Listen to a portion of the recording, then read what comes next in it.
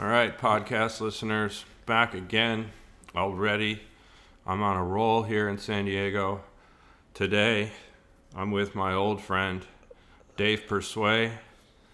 It looks like pursue, but he says it Persway. Get it right. That's how it was given to me. It was given to me as Persway. That's tight. We'll get into that story, I'm sure. But let's just jump right into it, dude. Where did you grow up? Grew up here in San Diego. Yeah. Lived the suburban skate life. What year BMX were you born? Stuff. 72. Oh, okay, I was born in 71. Yeah. So you grew up in Southern California. I did. That's San cool. Diego the entire time. Yeah. What were you into as a little kid? As a little kid, I was into Star Wars, Me too. football, soccer. Football. Yeah, my friends were into football. So you were into football. So naturally, I got into it. Yeah.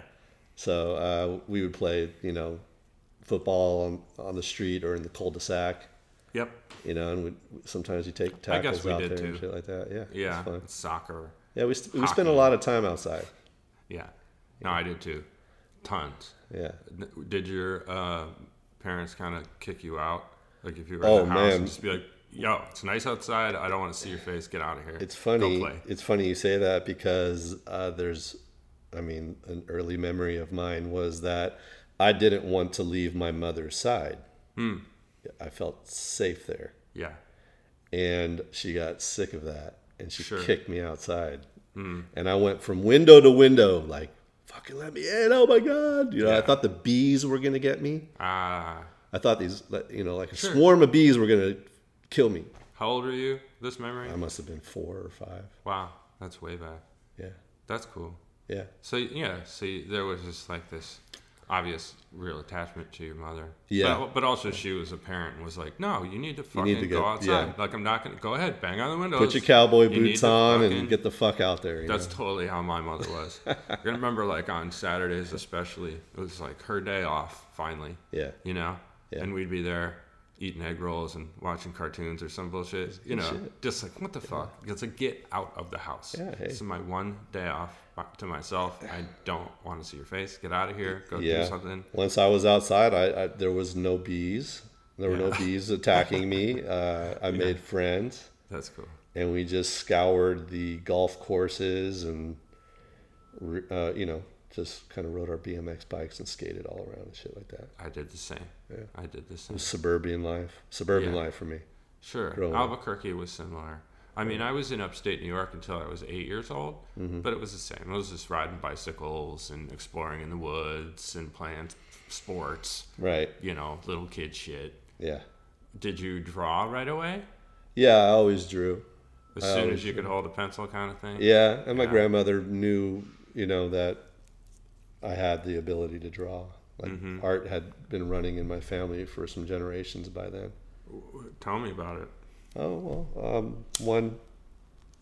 one comes to mind. His name's Nicole Schottenstein. He was a Lithuanian painter and Blood ancestor? blood ancestor. Yeah, and he had moved to America. He was poor, did the whole painting on butcher paper and all that. What stuff. years? Oh man, this must Any have idea? been like 1800s? Early 1900s? early 1900s. Sure. And I moved to America when, so much shit was happening in Europe with the Jews. Mm-hmm.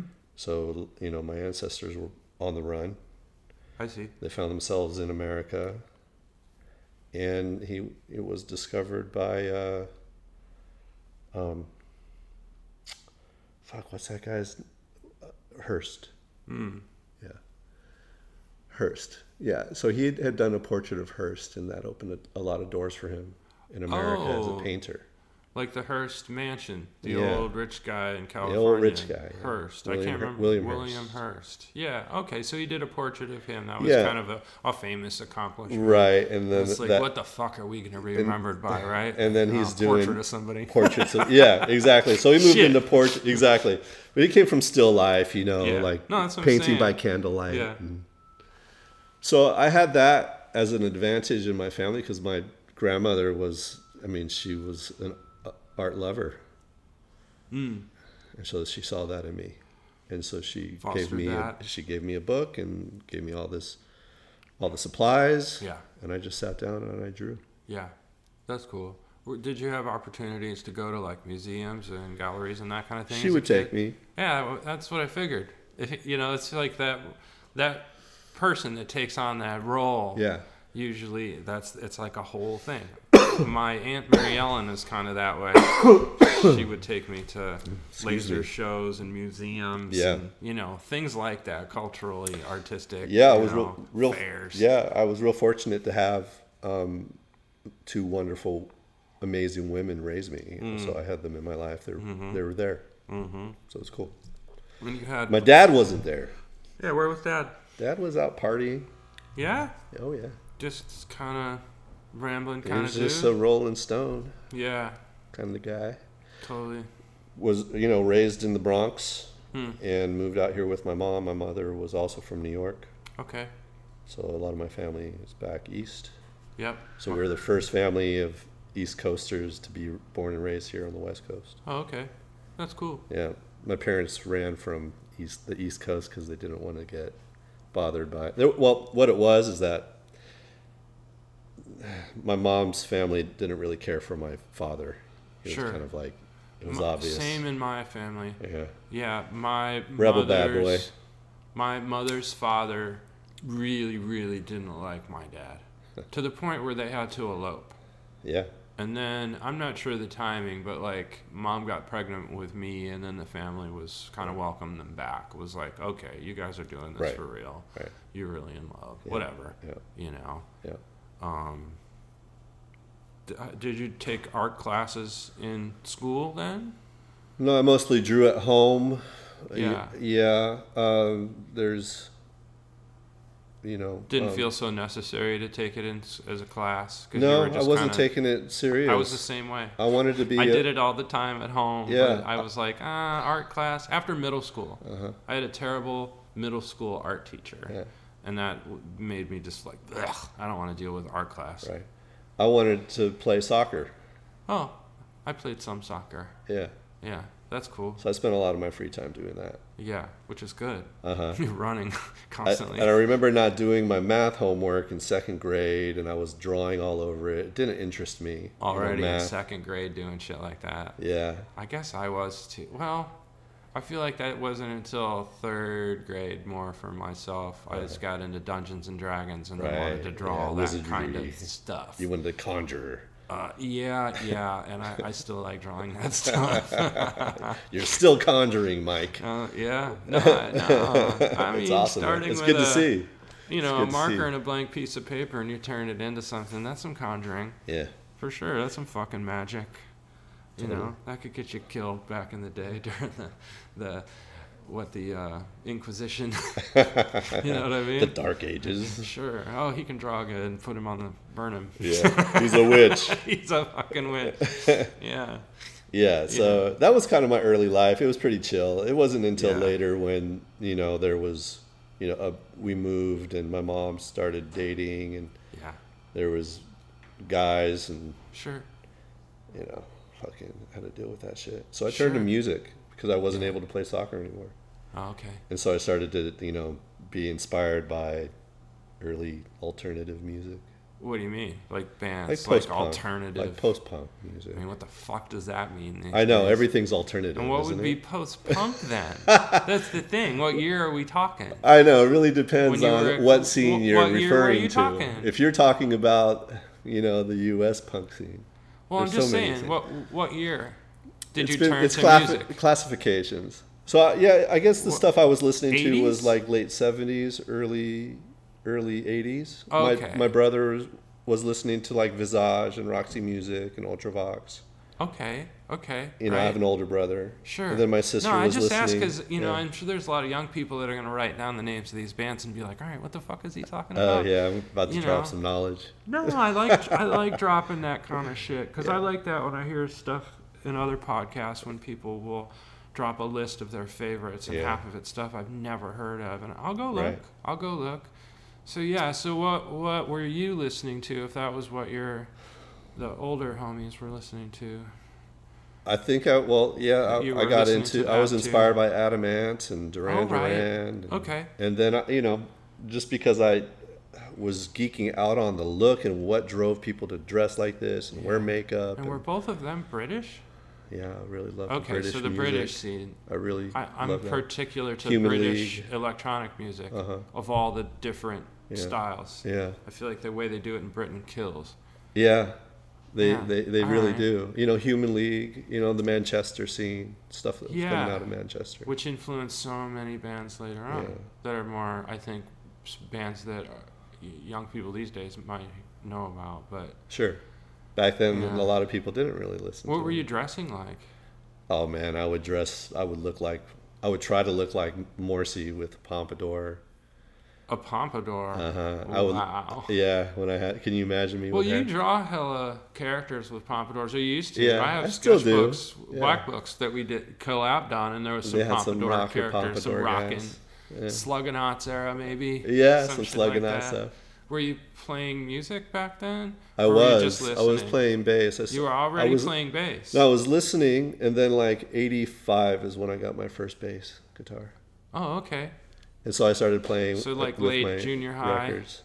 Yeah. You got yourself a bass. Yeah, but it was a gift from my father. Oh, that's cool. Yeah. Do you remember what it was? What kind? I still have it. Oh, you still have it? Oh, absolutely. I'll never let that go. I still have a 38 Smith & Wesson that my dad gave me. You got a gun and I got a bass. Me how to shoot. Blood bass. 10. Yeah. Blood bass. Yeah. Oh man. Yeah. That's crazy. Wow. So yeah, it was a BC Rich. It was like as red as this cup in front of you. Oh, okay. Yeah. Cherry red. Yeah, and you still have it. Yeah. Does it still sound okay? I haven't played it, but I was playing it with it live when I was playing music with my brother Peter. Okay. When did you? Yeah, I mean, when did the bands? Well, I played in high school. I played in high school bands. Yeah. I played with Jason Hill from. He was doing Convoy, and then he did Louis the 14th. Oh, okay. Yeah. I recognize those names. So we played together in high school. Okay. But I got into graffiti. That was 88, 87, 88 is when I discovered graffiti as a subject. Did that kind of take over your attention? Yeah, and so did rap music.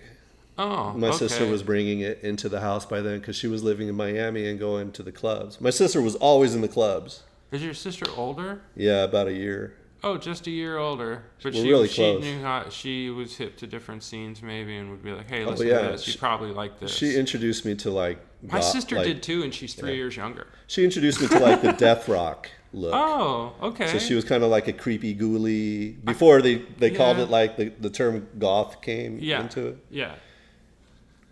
So she was I was inspired by that look of her. She was real pretty. Sure. She's That's real cool. cute. Yeah. She pierced my ear at 13 and gave me a pack of smokes and said I was cool. That was nice. Wow. Yeah. Get down. One of my earliest memories of my sister doing. No, I remember her. She was cool. I feel like we all had a crush on her. I think you had a crush on both my sisters, Mike. Yeah. Both? I know. God. Yeah. I can't even remember because it was so long ago. I just have this vague memory. It was Dave had a sister that was really cute. Yeah. But wow, now you're saying maybe there was two. God damn. Yeah. Anyway. There's a few cute Rosses out there. Yeah. Well, and you're making more. Yeah.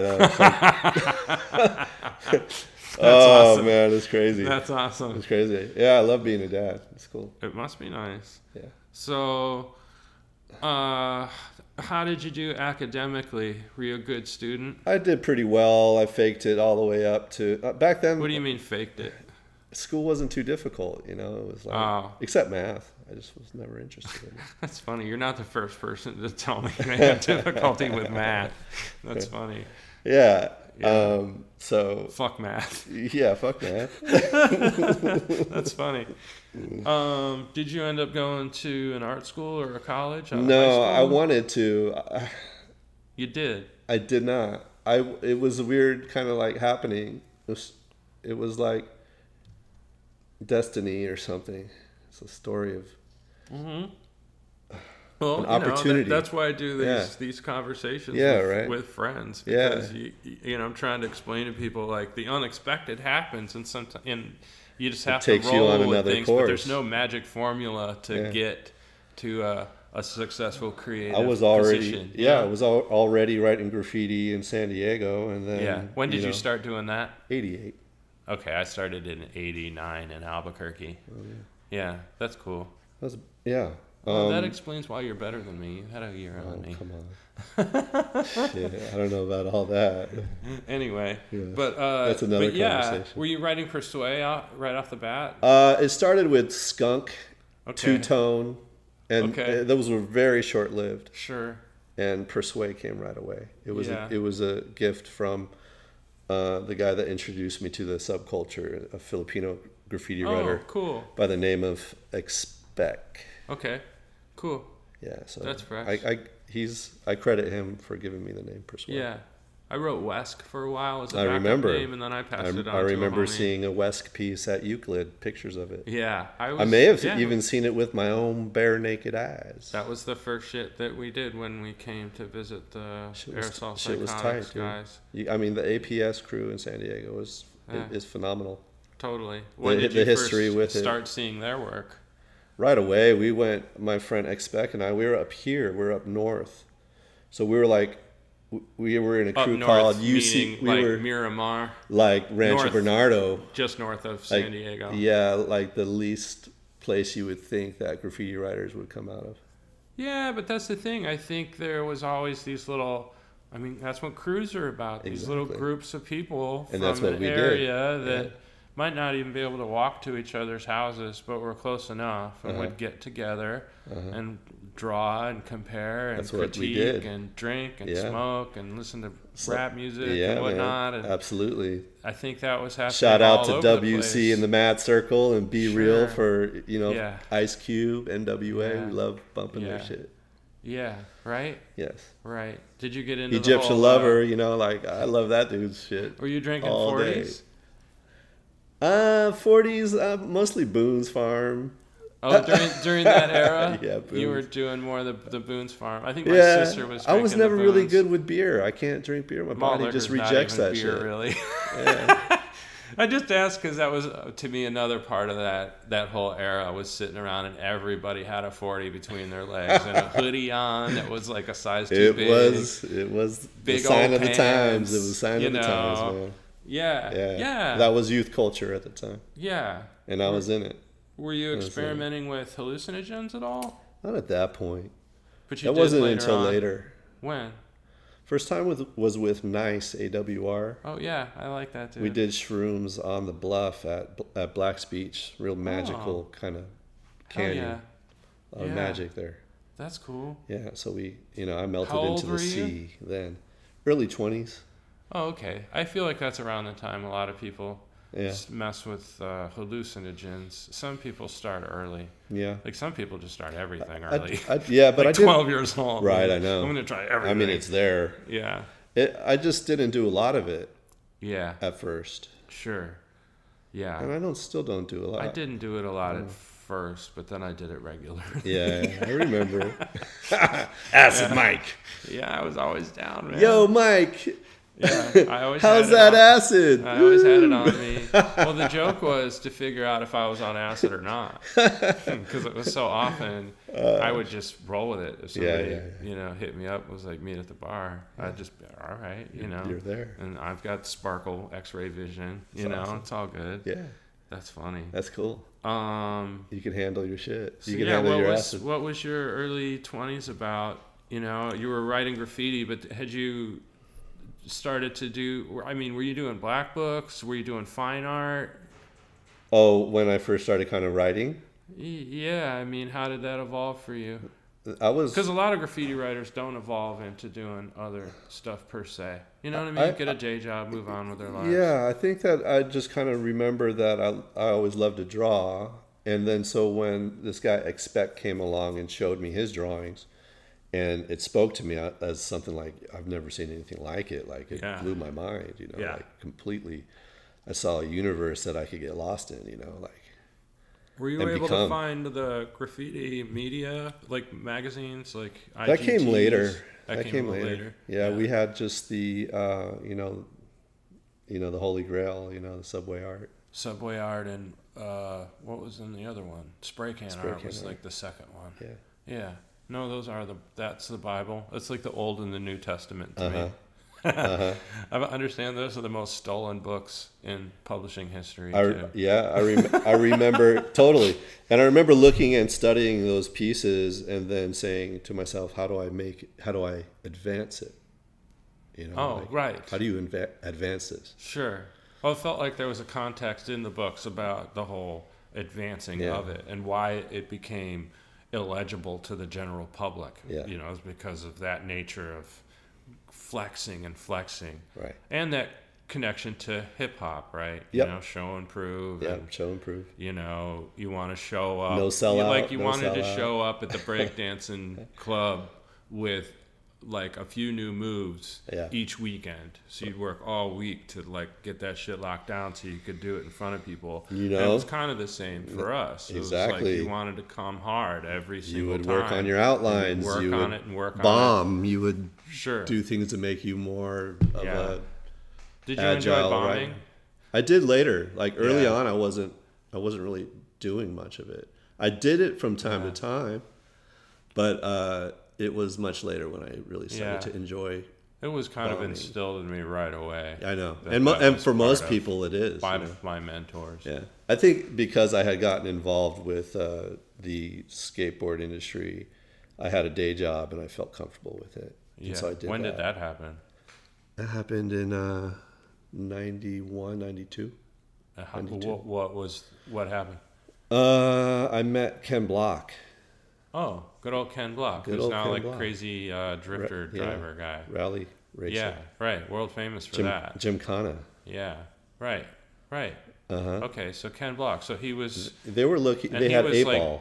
Okay. Him and Damon... Which then became DC, that family of companies, right? But before it was DC, it was Drawers and... Drawers, right. Dub, and then DC. And DC. Yeah. Okay. So all the D's. So you got hooked into that world pretty early. I got hooked into that world early and was able to make a living and learn how to become a graphic 20? Kind of production artist. Is that about what age you would have been then? 1920. Yeah, that's pretty amazing, actually.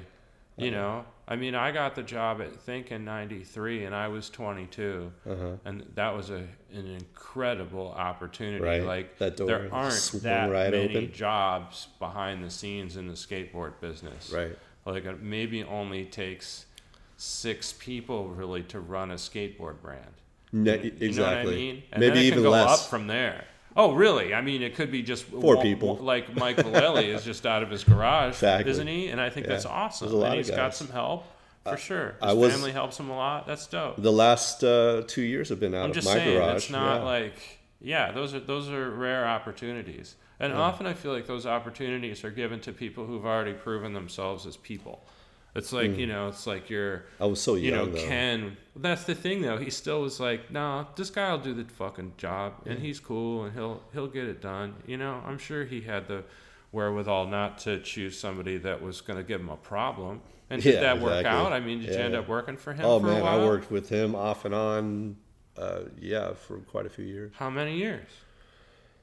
I worked for him 2 different times. So there was a short time, maybe like a year and a half or 2 at the beginning. So 92 to 94. Sure. And then I bounced over to Evil with Magnuson.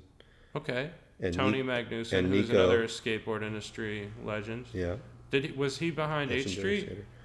Yeah, he was. Okay, right. H Street Skateboards is legendary. Yep. Magnuson and Ternowski. Right. Mike Ternowski. Rest in peace. Right. Yes. Yep. So I found myself kind of going back and forth between those 2 companies a lot in my career. As there was opportunities, they'd get you back, or I was just gears. I felt like I had my hands and my DNA on so many things. It was like just a way to. And what were you doing at first? Were you doing like computer work, or they didn't care. Hand drawing stuff, or you were doing logos and T-shirt graphics? Were you doing skateboard graphics? Yeah, I did all that stuff. Yeah. Right at 20 years old, all that. Wow, that's dope, man. Because I got thrust into that too, but it's just like it's actually a lot of stuff to deal with. Oh man. Did you do wheel graphics too? All that kind of. Yeah, everything. I did all the production stuff. I did too. It wasn't just for one company. It was just like all the companies under that brand, you know. So I learned a lot on hand, being in all of those companies, all the scenarios. And were you cutting ruby liths? Yes. Yeah, I think young people don't even know about. It's like how you do the color separations for silk screening. Yeah, every color has a layer. And for the skateboards, it was all silk screen. It's just now Photoshop layers. It's really, it is. It's just like working in layers in Photoshop, except you're actually having to cut it out with a fucking knife. Yep. You know, just like red. It was analog. Yeah. I still have some of those archives. I'm gonna try to figure out how to properly archive them. Yeah. And I hear you. Yeah. That's it's cool. a lot, but yeah, it's something to work towards. And I remember you were. Did you do shoes for a while too? Yeah, I did some shoes. So when did that start? I was over at Circa. We had kind of gotten Circa off the ground with Muska. Okay. What year was that? That was 98 going into 99. Okay. So I was there to basically create the brand, like the visual, and just kind of help build the thing. Yeah. And by then you were a vet. By then I was already a vet, but I was vet, but I was stupid, in not knowing how to protect myself properly. Oh, like legally?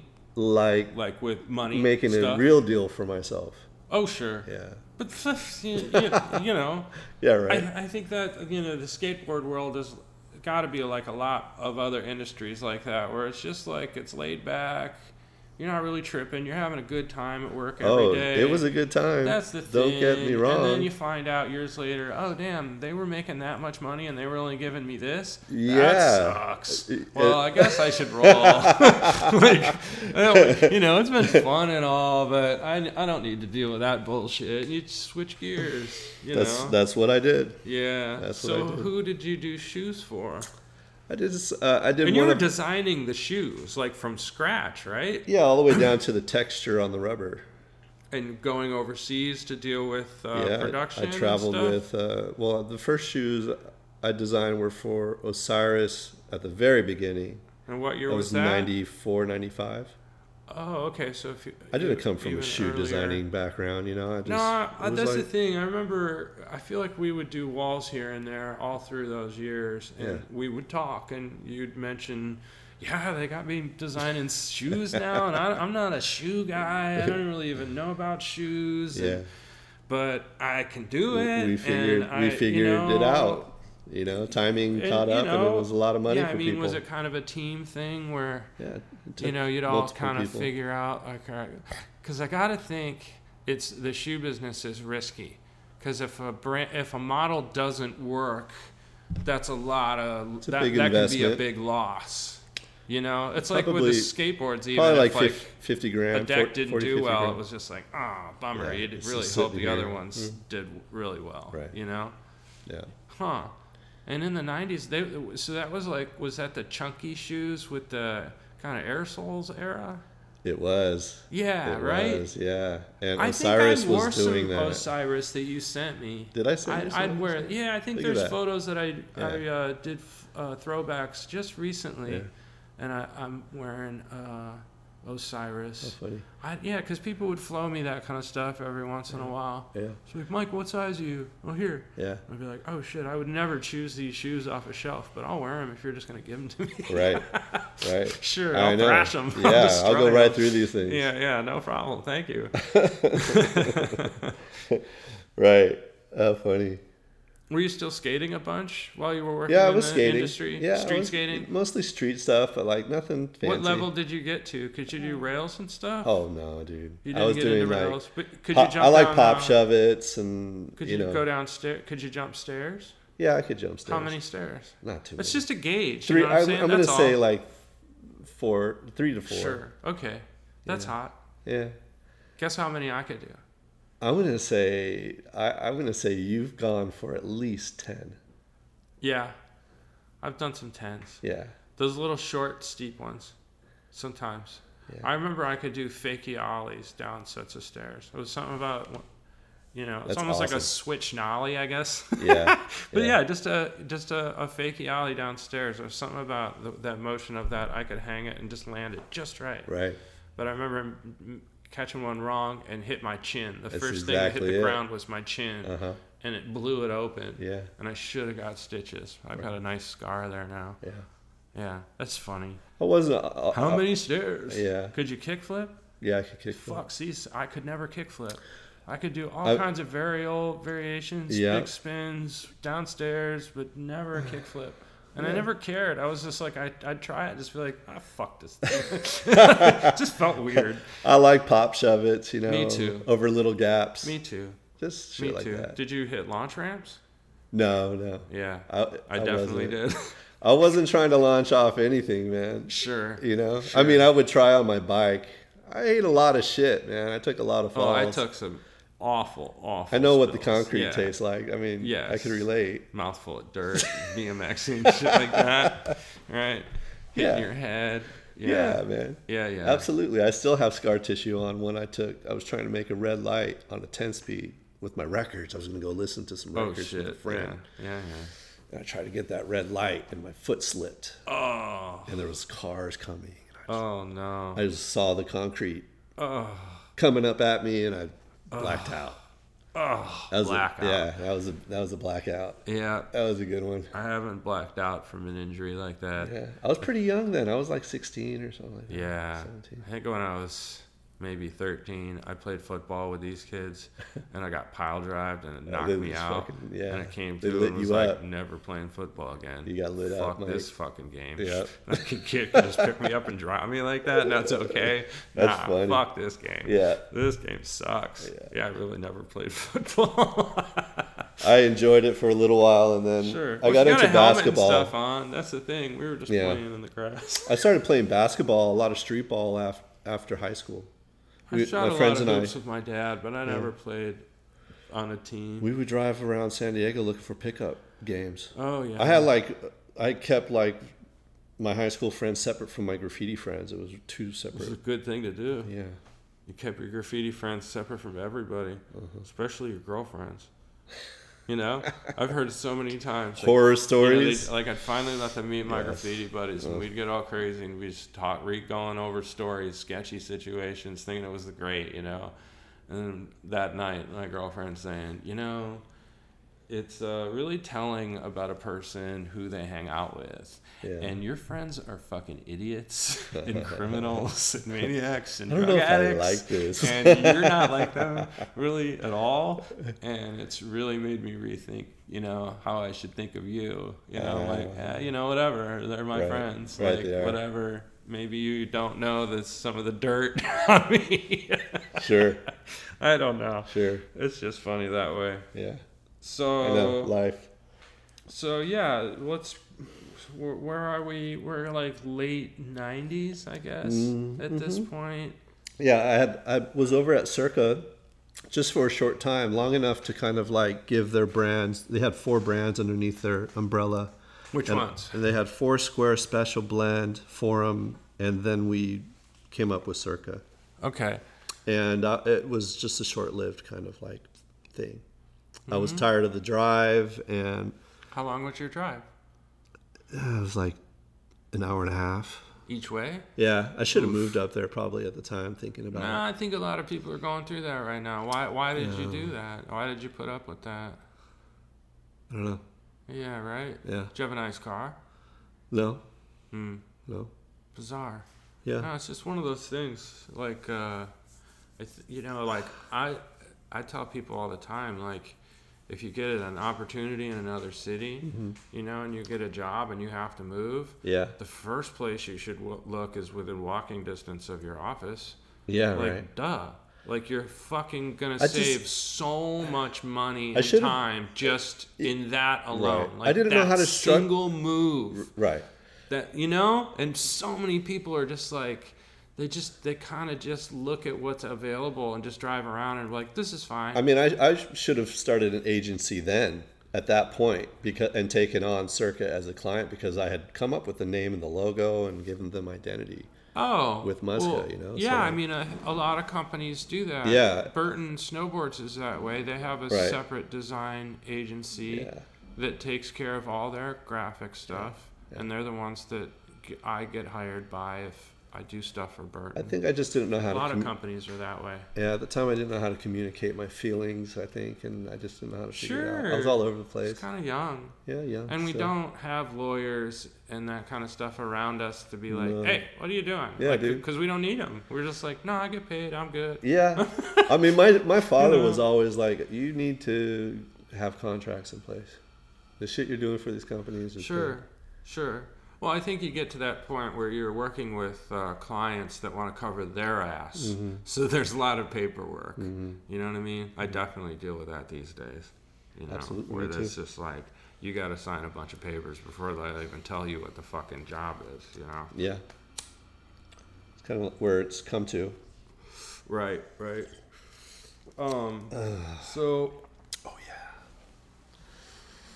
I'm trying to think back. So late 90s. When did we meet? We met in 92 or 3? I would have no fucking idea. I'm going to say... I'm going to say... blur to me, man. No.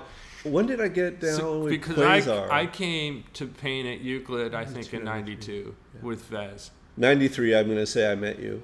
Yeah. Or I was aware of who you were. 93... I came to San Diego for the ASR trade show, right, and was offered a job full time at Think, and I moved up to I remember San talking Francisco to you in October of '93. Wow! So you're saying we kicked it in '93? Yeah.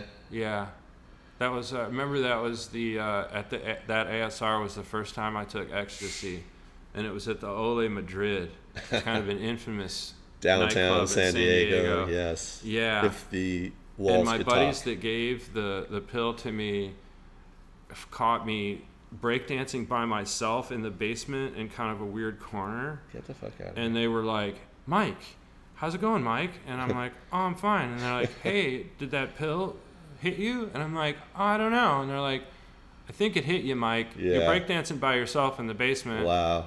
Oh, is that what it's supposed to make you do? Kinda.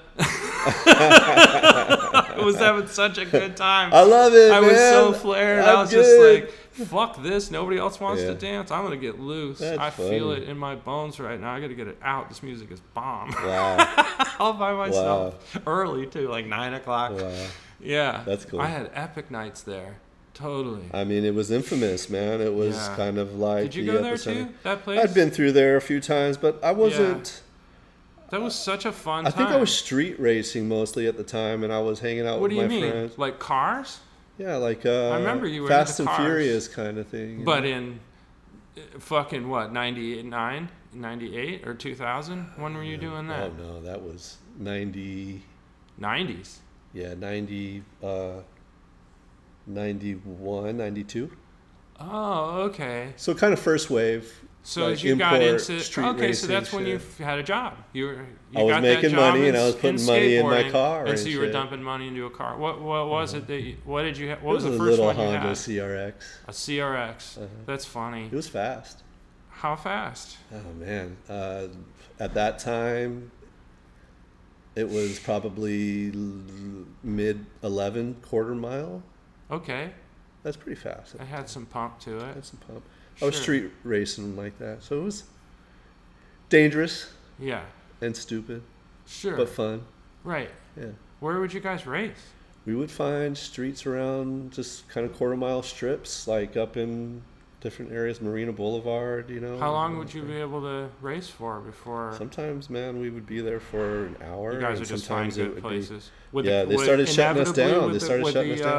The police come, and that was that. I remember that from tickets, the punk rock shows in people's backyards. It was just like you just played until the cops came, but inevitably the cops were gonna come. Yeah, that was the end of the party for sure. You know, so you partied till then, and usually nobody would get arrested, but it was done. They'd make sure, you know, if you stay, you're gonna get arrested. So get the fuck out of here. Well, yeah, exactly. So I got a couple tickets. How many people would be racing at one of those? Well, it started off pretty small. It was just a few car clubs. Like how many races? There were 3 car clubs in San Diego at the time. Yeah. Like mostly like South Side, East Side. There were clubs. Mira Mesa. There were clubs. You know, up in our area. Yeah, kind of like graffiti crews, where it was just people into a certain thing and got together and then would compete against other people. Everybody would be souping up their cars, like, squeezing. What club were you in?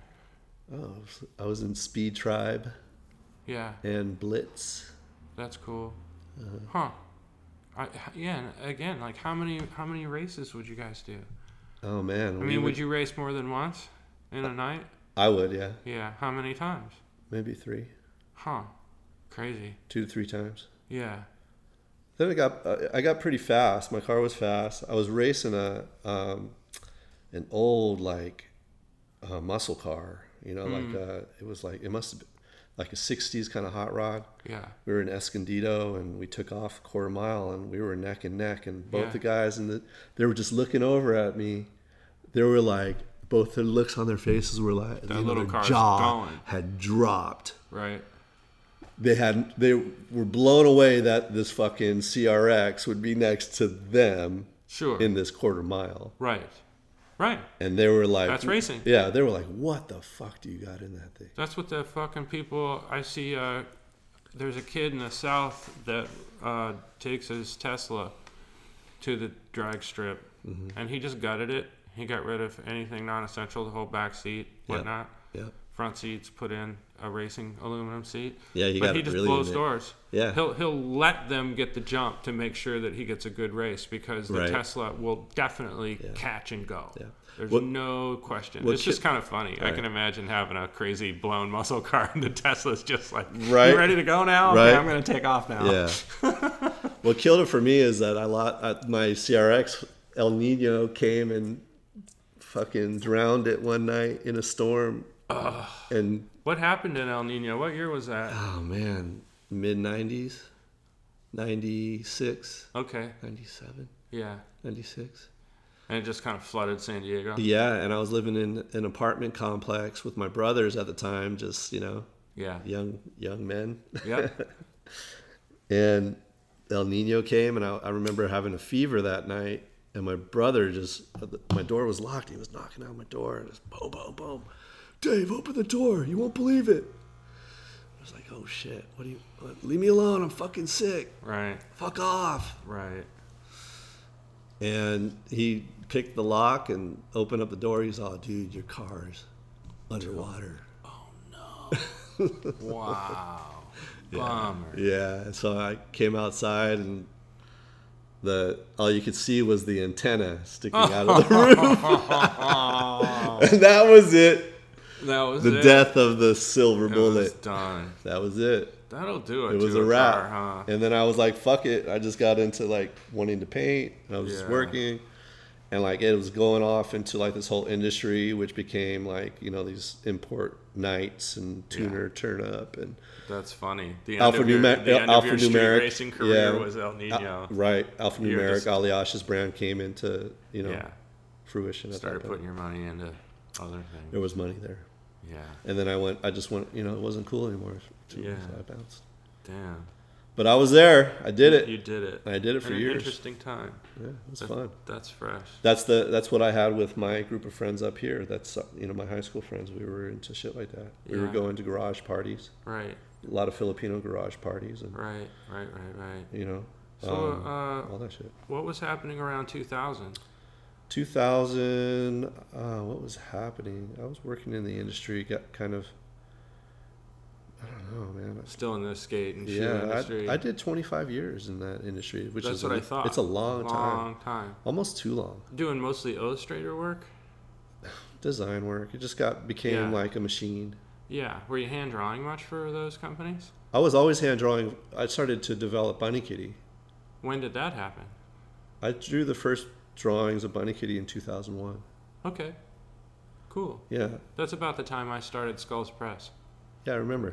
Yeah, I remember we did. We did. Yeah, what was it? Tiny Shits. Shiny tits. Tiny Shits. No, Tiny Shits. Yeah, Tiny Shits.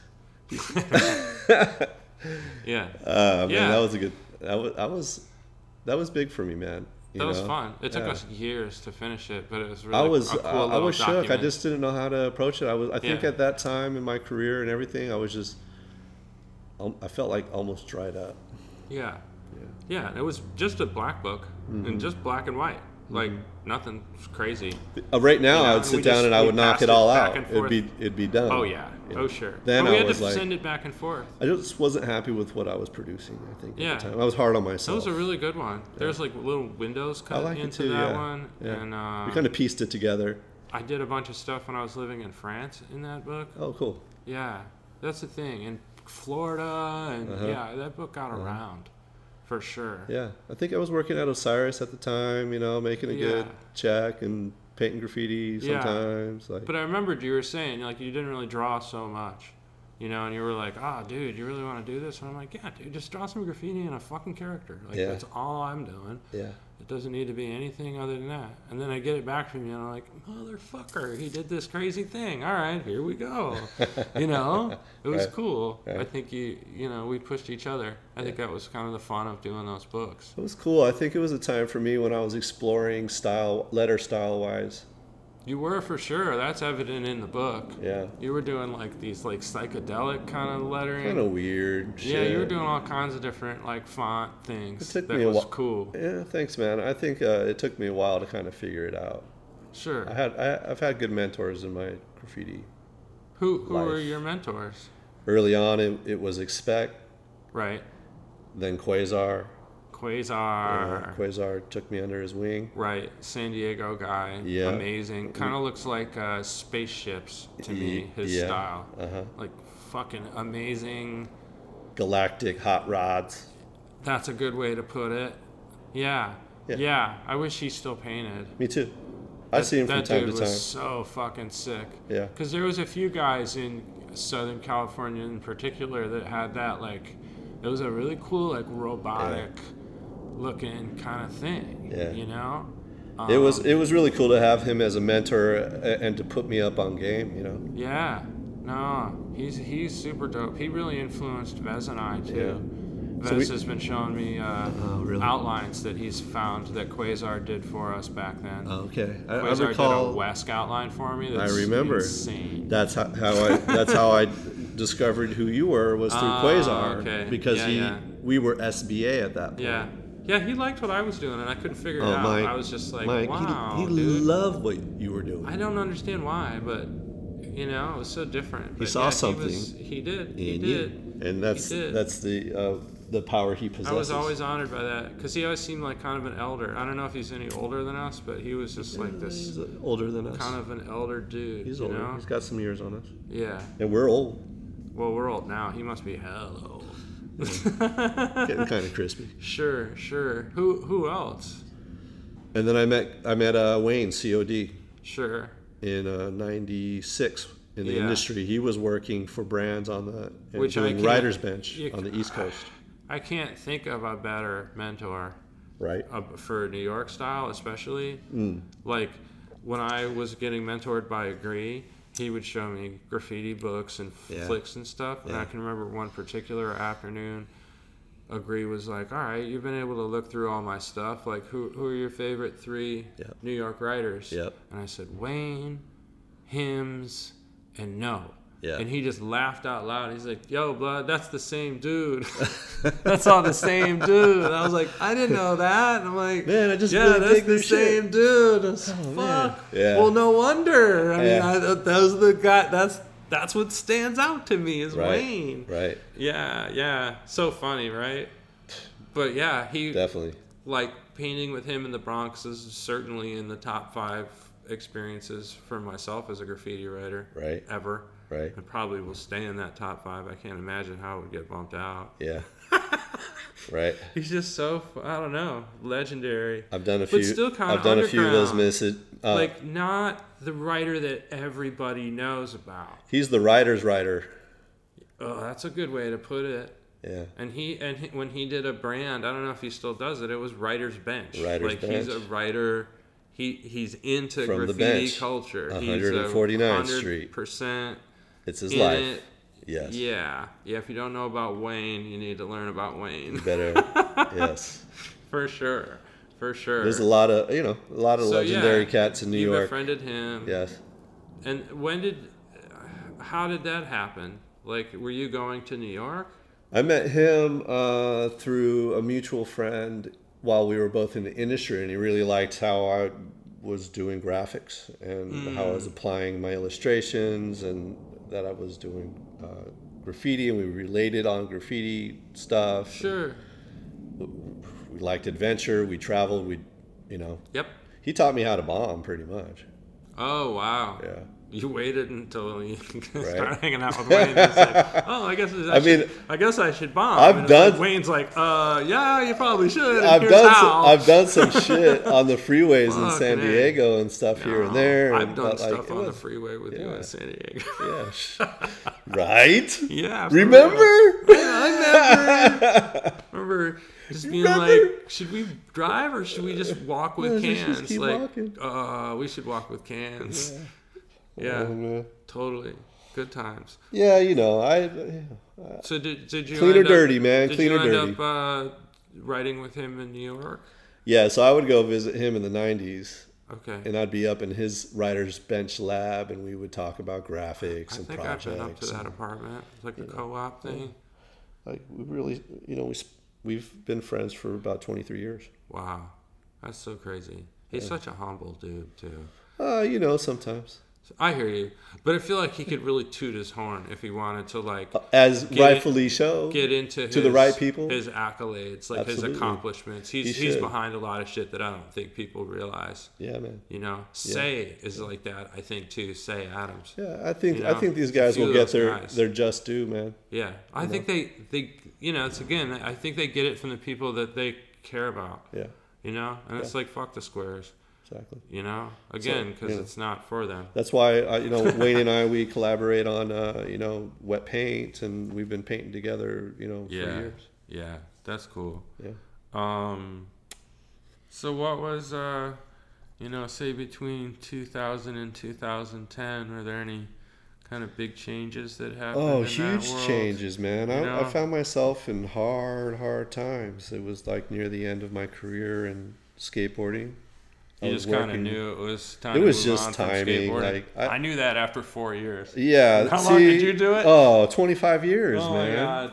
No, all due respect to the people who are still in it that I used to work with. If you find the thing you love and you just want to do that, I still love it. Fucking rock on. Hey, I'm not knocking it, man. I love it. I want to adventure. I want to try new things. I'm finding, right, exactly. Yeah. So I had to rediscover myself. Sure. That's really, and those can be tough. That's times. what the times were showing me. Yeah. And it was like a big move. It was a big decision to fucking have to try to exist as a working artist. Yeah. And how to get a collaboration between my late mother and out to the world. So. Right. I fell back on Bunny Kitty. I fell back on Persuade. I found myself with the time to be able to produce this because of relationships I had made through graffiti and transitioning into my art career. Yeah. I feel like Instagram really pulled that together for me. Really and showed me that community of people from different subcultures that followed me, and gave me a good following pretty quickly. Yeah. Yeah. And it's like, even at like art shows now, there might be 4 generations of a single family that have seen my work. Right. And right. It's a trip. I think that people have seen my work for decades, but never realized that it was my work.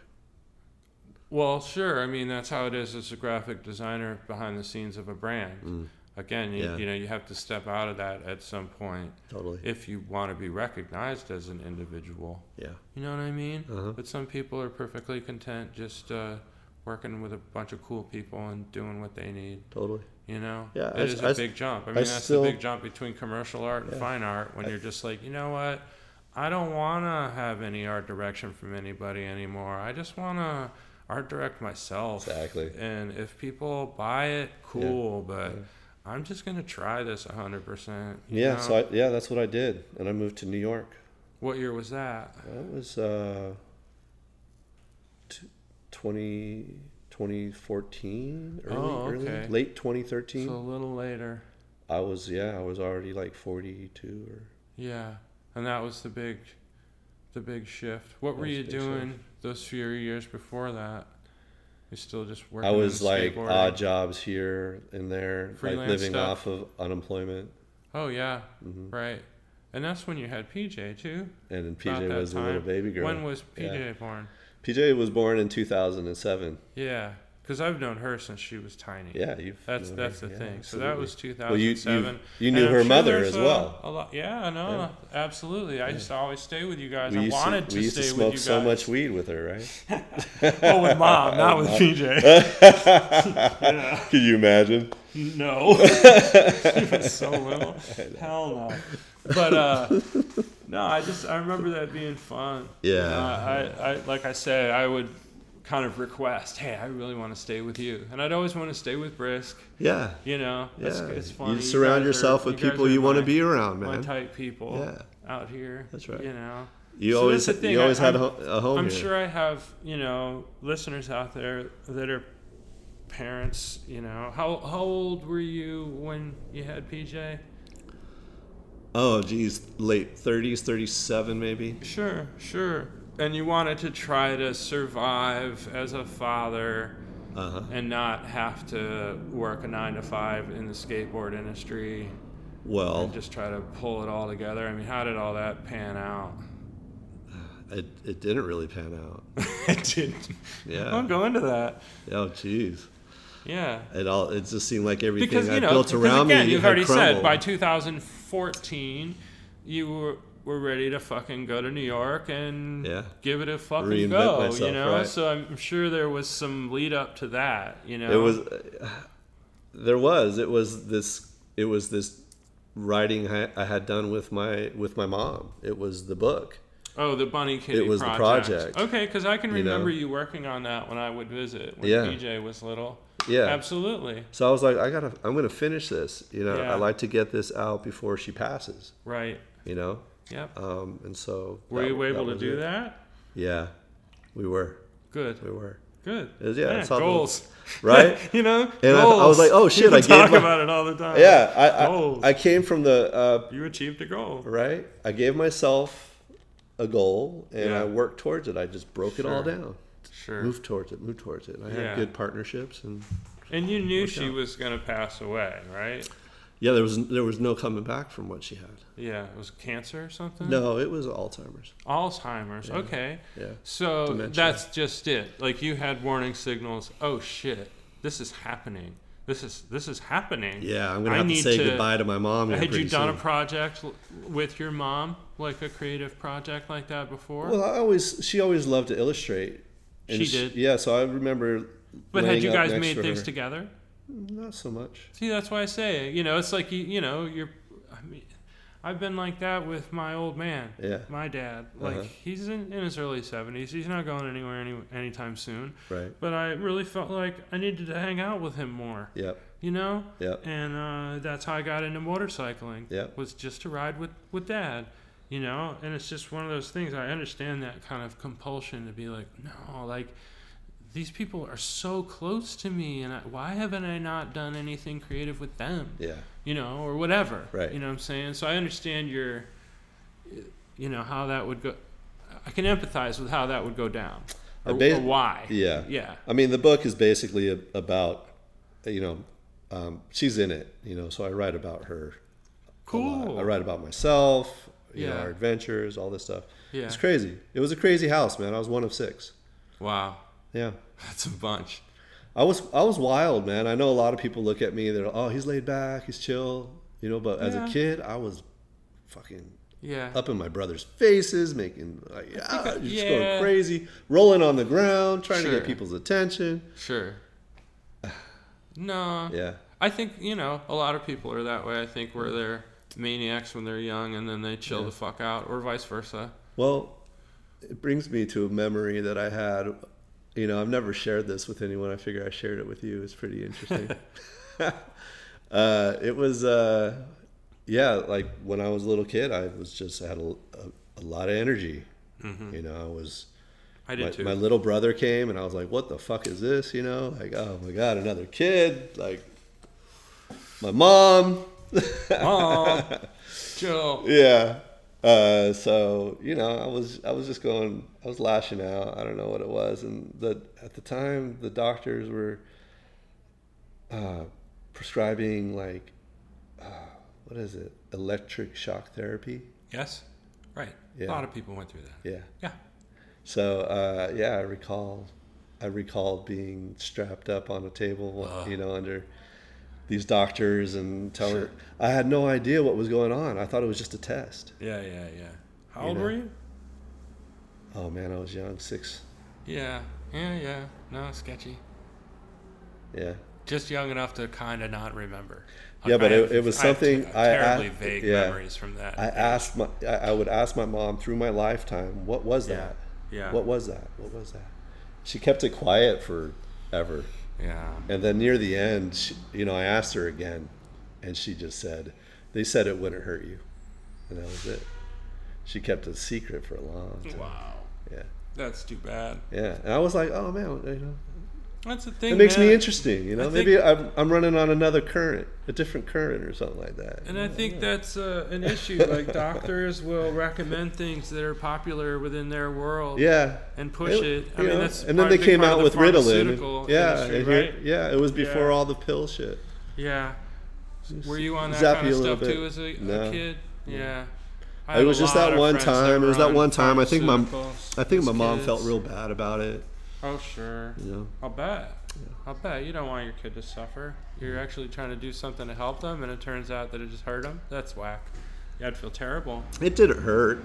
Yeah. It was just it was just a buzz. Yeah. Like you would feel your jaws, your teeth kind of go together real quick. Oh, nice. Yeah. Exciting. I don't like mind. A magnet. I always liked getting shocked. not by like a. Yeah.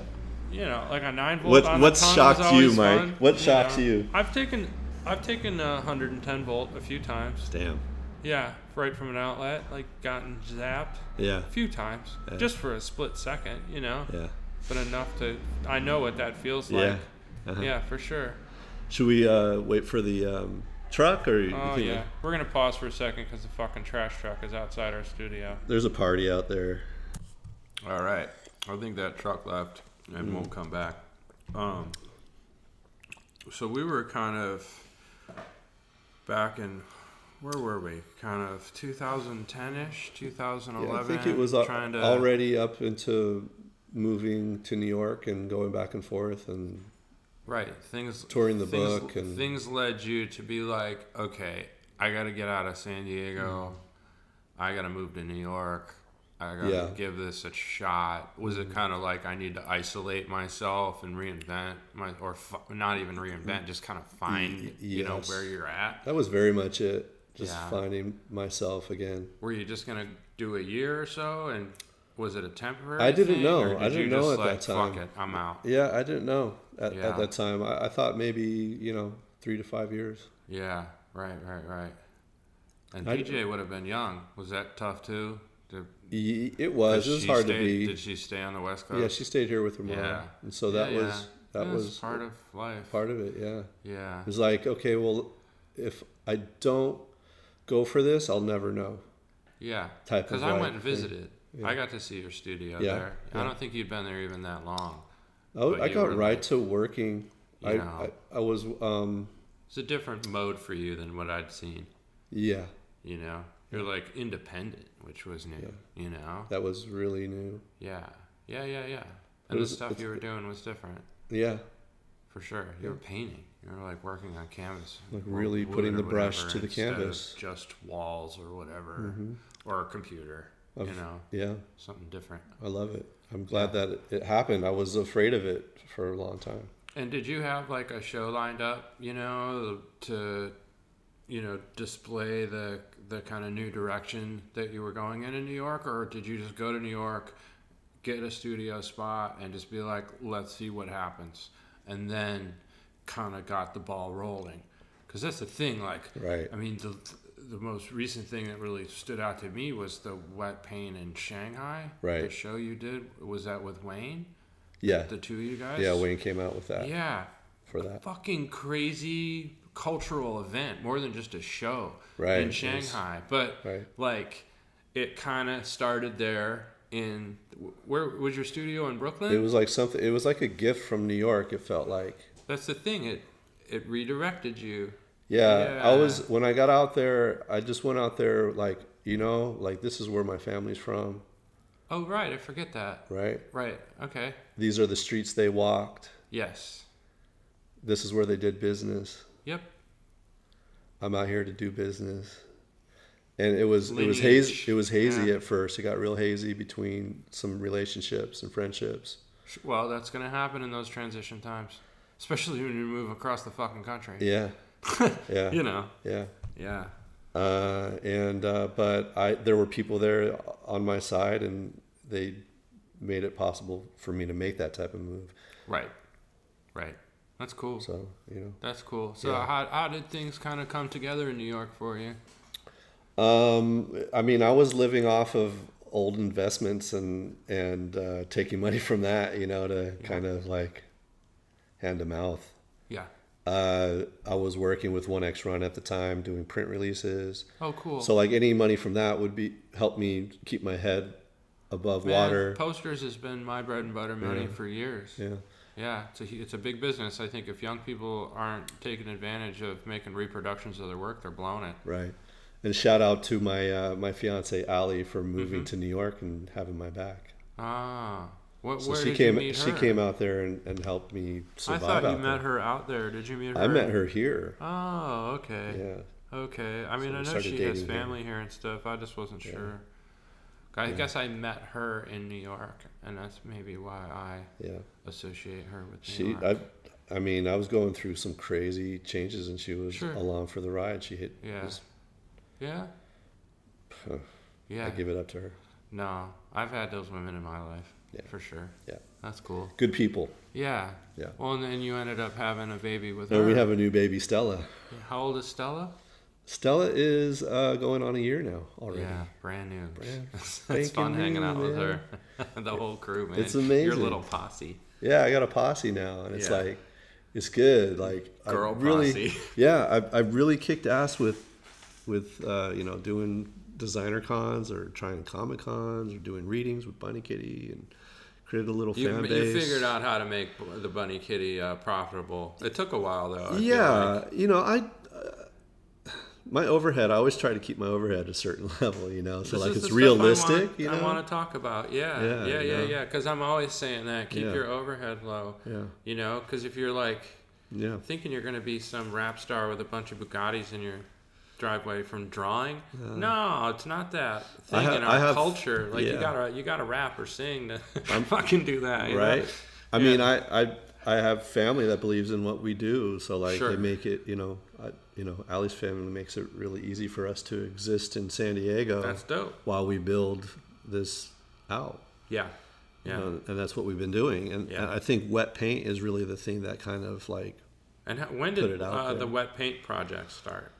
I started grabbing signs and just not that long ago when I was living out there, probably like 2014, and then I didn't paint it until around 2015, like the first series. And you're talking about like the actual signs they put up in the subway when they paint over graffiti, right? And then they'll put up the little, it's like a white sign with red lettering that says wet paint. Yeah. And what font is it, do you know? Oh man, it looks like a stretched, like Futura Bold or something. Yeah, like very something close like to that. Maybe some variation, a thinner version of it. Yeah, but in any case, it's just a public sign, right? Literally just. But it's a beautiful sign. Wet paint, right? Yeah, but I love in the landscape. I love the quality of that. I mean, as a graffiti writer, I feel like you're interacting with the signage and whatnot of the city, and you start to appreciate certain things.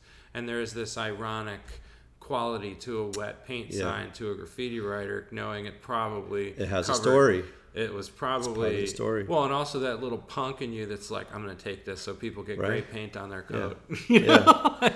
little fuckhead right. move.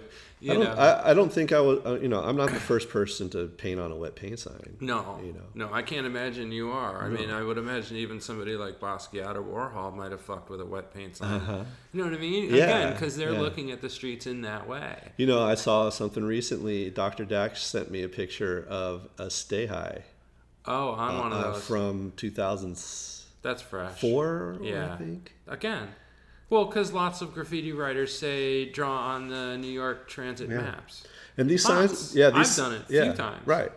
But no one really kind of thought about grabbing it and altering it the way we did the play with the characters. The thing. You really turned it into a real thing. Yeah. Like an actual event, not just like a kind of a one-off little, I drew on one of those. Right. Like you've had artists, including myself, from all over the world, collaborate on the little signs and things, and shown them all over the place too. It's been a blessing to work with all the people that I've worked with.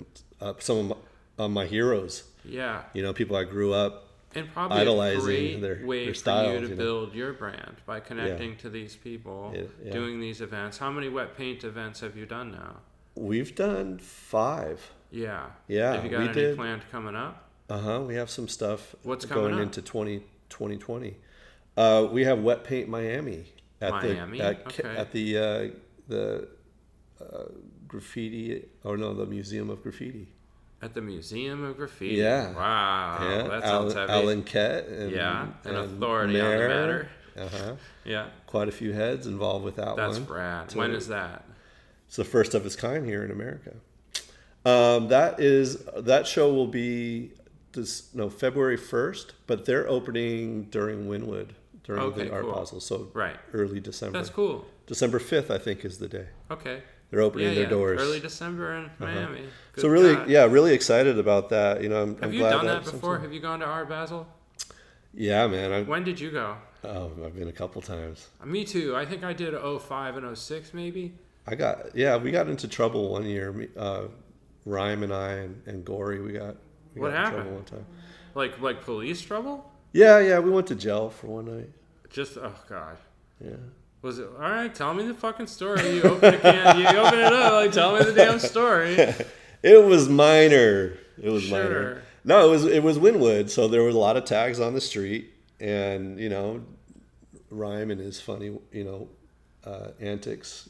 He's a real character, like a straight comedian. Yeah, he's he is, and he thought it'd be a good idea to kind of. It was a good idea. We thought it was kind of cool. We were like starting one drawing and then adding on to it. So like Gory and Rhyme and I were doing. Sounds like a great down the combination block. of people to do that. We were taking people's tags and putting eyeballs in them and giving them stick legs. It was all we're just following. Having fun. Yeah, following, and then we got some undercover approached us, and then like some captain came in, and he was like zero tolerance. It's like we're at a street art festival. Like it's like these businesses have graffiti all over it. It's what's bringing the value of this place up. Right. Is the graffiti writer, like. No, they're not trying to hear that. Yeah. Yeah. But we're here to kind of like tell our stories. That's it. So I mean. How did it go down? Were you doing that during the evening? Yeah, it was the evening, and then it was dark. How late? It was probably 10:30. Yeah, early for writing graffiti on the street. Yeah. I mean, it was hot. I mean, the block, everybody was out there. No, I think that was the breaking in period, and you had to go to jail. We had to go to jail, because now you can kind of do that. We were all shackled up. People are into it. They'll stop and take pictures, take selfies with you spraying in the background, shit like that. It was really quick. I was only in there for 18 hours, but it was a long 18 hours. Allie, she bailed me out. It took her 18 hours to get me out. Yeah, she was there with us. I got arrested in New Mexico in 92. Yeah. And I spent the afternoon in jail and was released that evening. Yeah. It wasn't a big deal. I remember. I did 75 hours community service. Oh, yeah. What did you end up? You did. So no, they dropped everything. They dropped everything. Yeah, they threw it out of court. They drop kicked just kept you in jail. They're like, this is stupid. They're fucking with you. I just had to go through processing because there was a zero tolerance that night for graffiti on the street. Right. That's how they were looking at it. Yeah. So that was good enough. It was long enough for the experience, but it was funny. It makes me think of drugs, TVC. Mm-hmm. Rest in peace. Yeah. And him finding out at a TV meeting that I had gotten, I'd spent a night in getting booked. Yeah. And he was so stoked. He was like, "Yeah, man, I'm so happy you got arrested. You got a taste of it." I was like, "You're crazy, dude." Well, that's the thing. I agree. Like, from how I was taught, to get arrested was you lost the game. Yeah. And you're not playing it good enough. You got caught. It was nothing. And yeah, you can be a maniac and just be obvious and get caught, or you could be sly and not get caught and get over and over and over. Totally. Which is the ideal. Yeah. When you get sloppy, that type of shit kind of happens. You kind of attract it. Yeah. But that's the only time you've been arrested? Yeah, I was cited on the freeway once when I was a kid, and that was it. All the other times we got away. Oh, yeah. So you're one of those guys, you hear freeze and you run? Yeah, I'll run first. Yeah. I'll run at the that's the thing. I'll get like something, like, and I'm gone. What's the percentage? Just for the sake of running and getting out of there. That's what I'm saying, dude. Like, what percentage of the population fucking hears freeze and runs? I mean, 99 out of 100, I think, are gonna get freeze. the fuck out. But there's certain ones that are just like automatically like, oh, I'm out. Well, yeah, I'm out.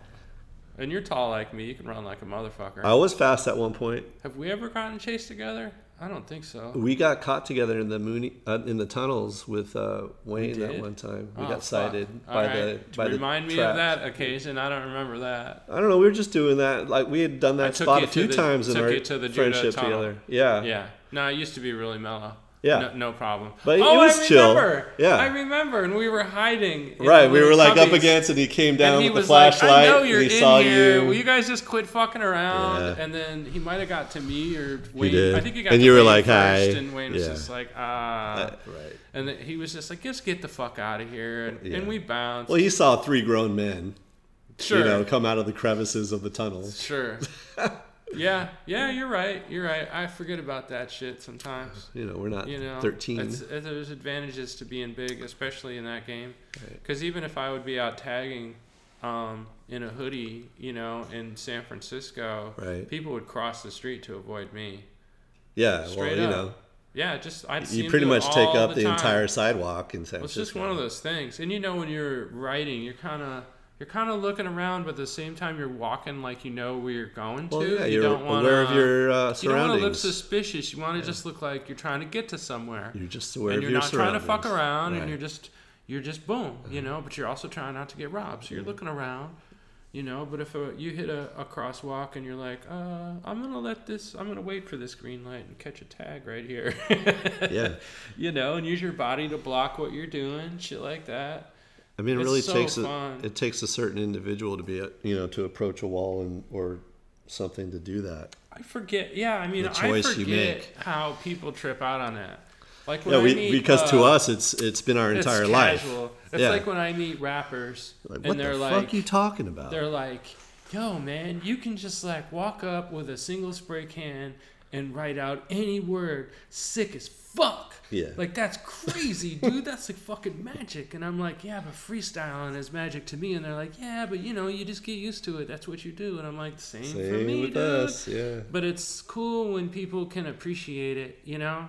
I noticed that, like, even with, like, people that don't know anything about it, you know what I mean? And you invite them to, like, a wall jam or something where you're painting. And they're like, oh shit, I knew this was something you did and I knew you were famous kind of for it, but to see you do it is just like, how the fuck are you doing that? Right. Like, it looks like it was painted with a brush, you know, or something. It's just so clean. Right. And you're just like, no, it's all spray can, but it's, like you're saying, we kind of take it for granted. Yeah. It's been fun lately painting again. It was fun painting with you the other day. Yeah. I mean, fuck. We've painted together pretty consistently over the years. Maybe not every year, but maybe every other year. I think I have a giant Persuade flick stashed away somewhere. Yeah, something to add to the files. Yeah. in weird places sometimes. Yeah, man. You know, did we ever do like Fashion Valley and we did Fashion Valley, Wino Valley? Was that another one? Was there one called Wino Valley? Yeah, Wino Valley. I remember those spots. They were like, that's a San Diego thing to me. Wino Valley was east of Fashion Valley. Oh, I'm sorry, west of Fashion Valley. Right, where San Francisco. And then Padre Pits. Oh yeah. And you know, totally. Pretty much along the 8. But yeah, do you take outlines to walls these days, or have you always? I have, and then I used to back in the day. Yeah, but I think I've freestyled the last 15 some years. I'd say like the pieces that I do it's a toss up. It could be 50-50. It Depends. Could be Like I'll put a structure there and I'll figure out. But you like to like sketch just outlines just casually, and then be like, maybe I should paint this one. Yeah. Yeah. Yeah, I still practice at home.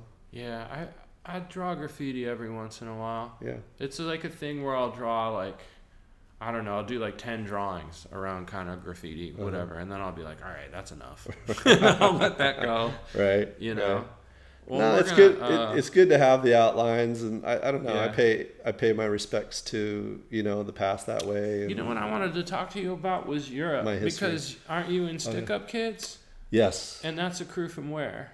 That's from Germany. Right. It's Cantu's crew. A-list fucking crew. So how the fuck did you get? I mean, San Diego dude. How did you get hooked up in Europe? Because I feel like you were one of the first of my personal friends that got down with bomb ass crews from Europe. Yeah. That was because I took the money I was making from the industry and booking a ticket. During those years when you're still in skateboarding. And going on tour with the skaters. And, while they went to go skate, I would hook up with the riders. That's fucking smart. Fresh. Yeah. Opportunities. Yeah, graffiti writer mentality too. Like, you guys can do your thing and go to sleep, but I'm going to stay up all night and go do trains. Right. That trip in 95 with some of the guys. Yeah, I went to Norway. I'm still friends with those guys. 95 is Goal when that Pay happened. 2. There was a lot of festivals happening then, right? I started traveling all through from that point on, I would go to Europe, multiple times a year. Yeah. I would go. That's what I thought. I think you had real ties there. I think people thought that for a long time, and maybe even to this day, think that I may be European, from Europe. I mean. Well, I see the European influence in your style to this day, for sure. Yeah, that's from going and seeing what they were doing. It was always the colors and the style, and it was like the foundation was. I can remember in the early 90s, we were seeing graffiti from magazines, probably that we were picking up at like Tower Records and shit, European graffiti magazines. And we noticed that crews sometimes of 3 or 4 guys would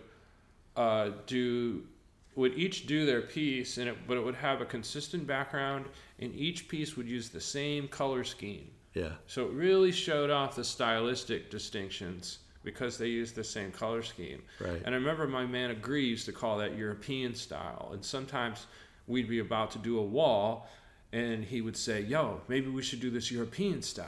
And I'd be like, oh, damn, you want to go there? Fuck yeah, let's do it, And so European style is you're saying the colors all match? That's what we were picking up from that. Was that there was a real consistency, whereas we were just kind of doing our pieces next to each other. Right? And the European guys were doing them as connected things, as like units. Which, of course, then the New York guys, maybe around the same time, like Tat's crew, those huge murals that had tons of background and themes, and then the pieces were kind of small little parts of it. Yeah. You know what I mean? Well, you want to talk about all of that structure and how they were approaching the Europeans at that time, and also how were they seeing it? But FC crew, really first class, man. How they were putting their everything was kind of themed, like they would rock the Bruce Lee walls. Yes. And they would FBA, have the sneaker wall. Did that sometimes too. In spray can art, IBM, shark FC, characters and things. But that idea was FC, out there. FC was already doing it. Yeah. Mm-hmm. But I think there's something too where writers don't want to be told what colors to use. Some writers. So it's this crew thing Some where writers, you decide. Yeah. Like BA, I think, was a little different as a crew because we were staunch individuals, and that made it interesting. Yeah. It was like I related it to like Think Skateboards because every deck that I did was different than the next. Right? Yep. Very different in subject matter and whatnot. Whereas some companies like Chocolate, because they had Evan Hickox, you know, kind of overseeing that, it had this like cohesive look across a series or whatever, you know, and that worked for them. That feeling. You know, and a like lot of Chocolate, companies, I think, Chocolate had and Evan all Hickox. All those girl companies, I think, really did that well. They did it so well. And maybe based off the back of the success of the World Industries decks, right? You know, more skateboard bullshit. You can go back and back and back. I know. We're back and forth between all this stuff. We're old now, man. We got a lot of stories. Totally. A lot of stories to share. 5 more minutes. We'll talk a bit about the future. In the immediate future, you and I are off to LA on Friday to do a wall. We're with painting a bunch with of some A-list writers. That's right. So we'll be doing a wall this weekend with Montana. Montana Cans is sponsoring it for us. Sure. And we're going to see some old friends, which is good. Yeah. Do I need to bring like a big hat? You want to bring a hat? You wear a long sleeve. Yeah, protect your neck. Sun afternoons. If you have bring your water. Southern California. It's gonna be hot. Yep. But we've been jamming together. You've been kind of showing me how to slap the bass. Yeah, you know, the music's still in me, so like it's still an outlet. I feel like you always had, and always are like really just into music and into. Music, you feel it, man. Yeah, music and walking, like walking long distances. That's what I did a lot through my teenage years. Like I would walk. Oh, I love to go for long forever. Walks. Yeah, I'd walk all day in San Francisco. And I would listen to my headphones, and I would listen too. to, did too. These bands over and over again, like just break down what they were doing. So there's something to me about walking in places that I've never been before, and if you're in a city, I mean, it's as easy as just like. I don't know, just going to a new neighborhood and just cruising around. And like living here now for just a few weeks, I've been really enjoying, just the discovery of every dumb little residential street. And I look at every house and I really try to soak it up, because it's new. It's inspiring to me. Good. I think that's maybe a big reason I get bored in certain places after a time. It's just like, I think I've sucked the juice out of this creatively for myself. San Diego's whatever you make of it. It is. And San Diego comes with a lot, though, too. Absolutely. It's got a real culture that's distinctive and different than Los Angeles. Some of the best cultures here in San Diego. Absolutely. I'm learning more about it. It's this really wonderful fusion. Yeah. And very international, as a American city should be, Yeah, I think. Peace to our cousins in the north and the south. Absolutely. Yeah, for sure. And the east and the west. So our music project, Mike, man, since you brought it up. Well, we had just been jamming together. Mike and I, we jammed together. I'm learning. I've never done that before. I showed him how to attack a string. Yep. Attack a string. Attack it, Mike. Yep. Attack and own it. From various directions. Yes. And so I look forward to making some fucking kick-ass blood-based music we'll make some with interesting music for sure. I don't know if it'll be good, but it'll be interesting. Well, I think it'll be good. Yeah. I'm gonna keep the faith and say it's gonna be rocking. That's cool. And Oh, and since moving to San Diego, I knew I wanted to get a studio space separate from my home, and I also knew after isolating myself in Santa Fe that I wanted to share this space, and you were kind of the no-brainer to see if we could do this. Yeah. And you ended up, you had looked at this place in Miramar before. We're in about 1,000 square foot warehouse with a big garage door and a little office. Right. And we'll be here for at least the next year. Yep. And that's a big deal. I've never shared a studio with somebody I've done nothing but share studios with people. Oh, that's cool. And well, hopefully I don't drive you fucking crazy. I don't think so, Mike. I think by now I know you pretty well. Yeah. I'm so happy that you're here in San Diego with us. No, I'm glad to be here. This is fresh. Yeah, man. It's cool we did this interview now. Yeah, I think people are psyched to see you around. First week in here. First week into our space. I look forward to growing in this space and doing some rad art with you. And we're already doing that. Yeah, we're already on it. We're already painting. Well, thank you very much. I appreciate it. Thanks, Mike.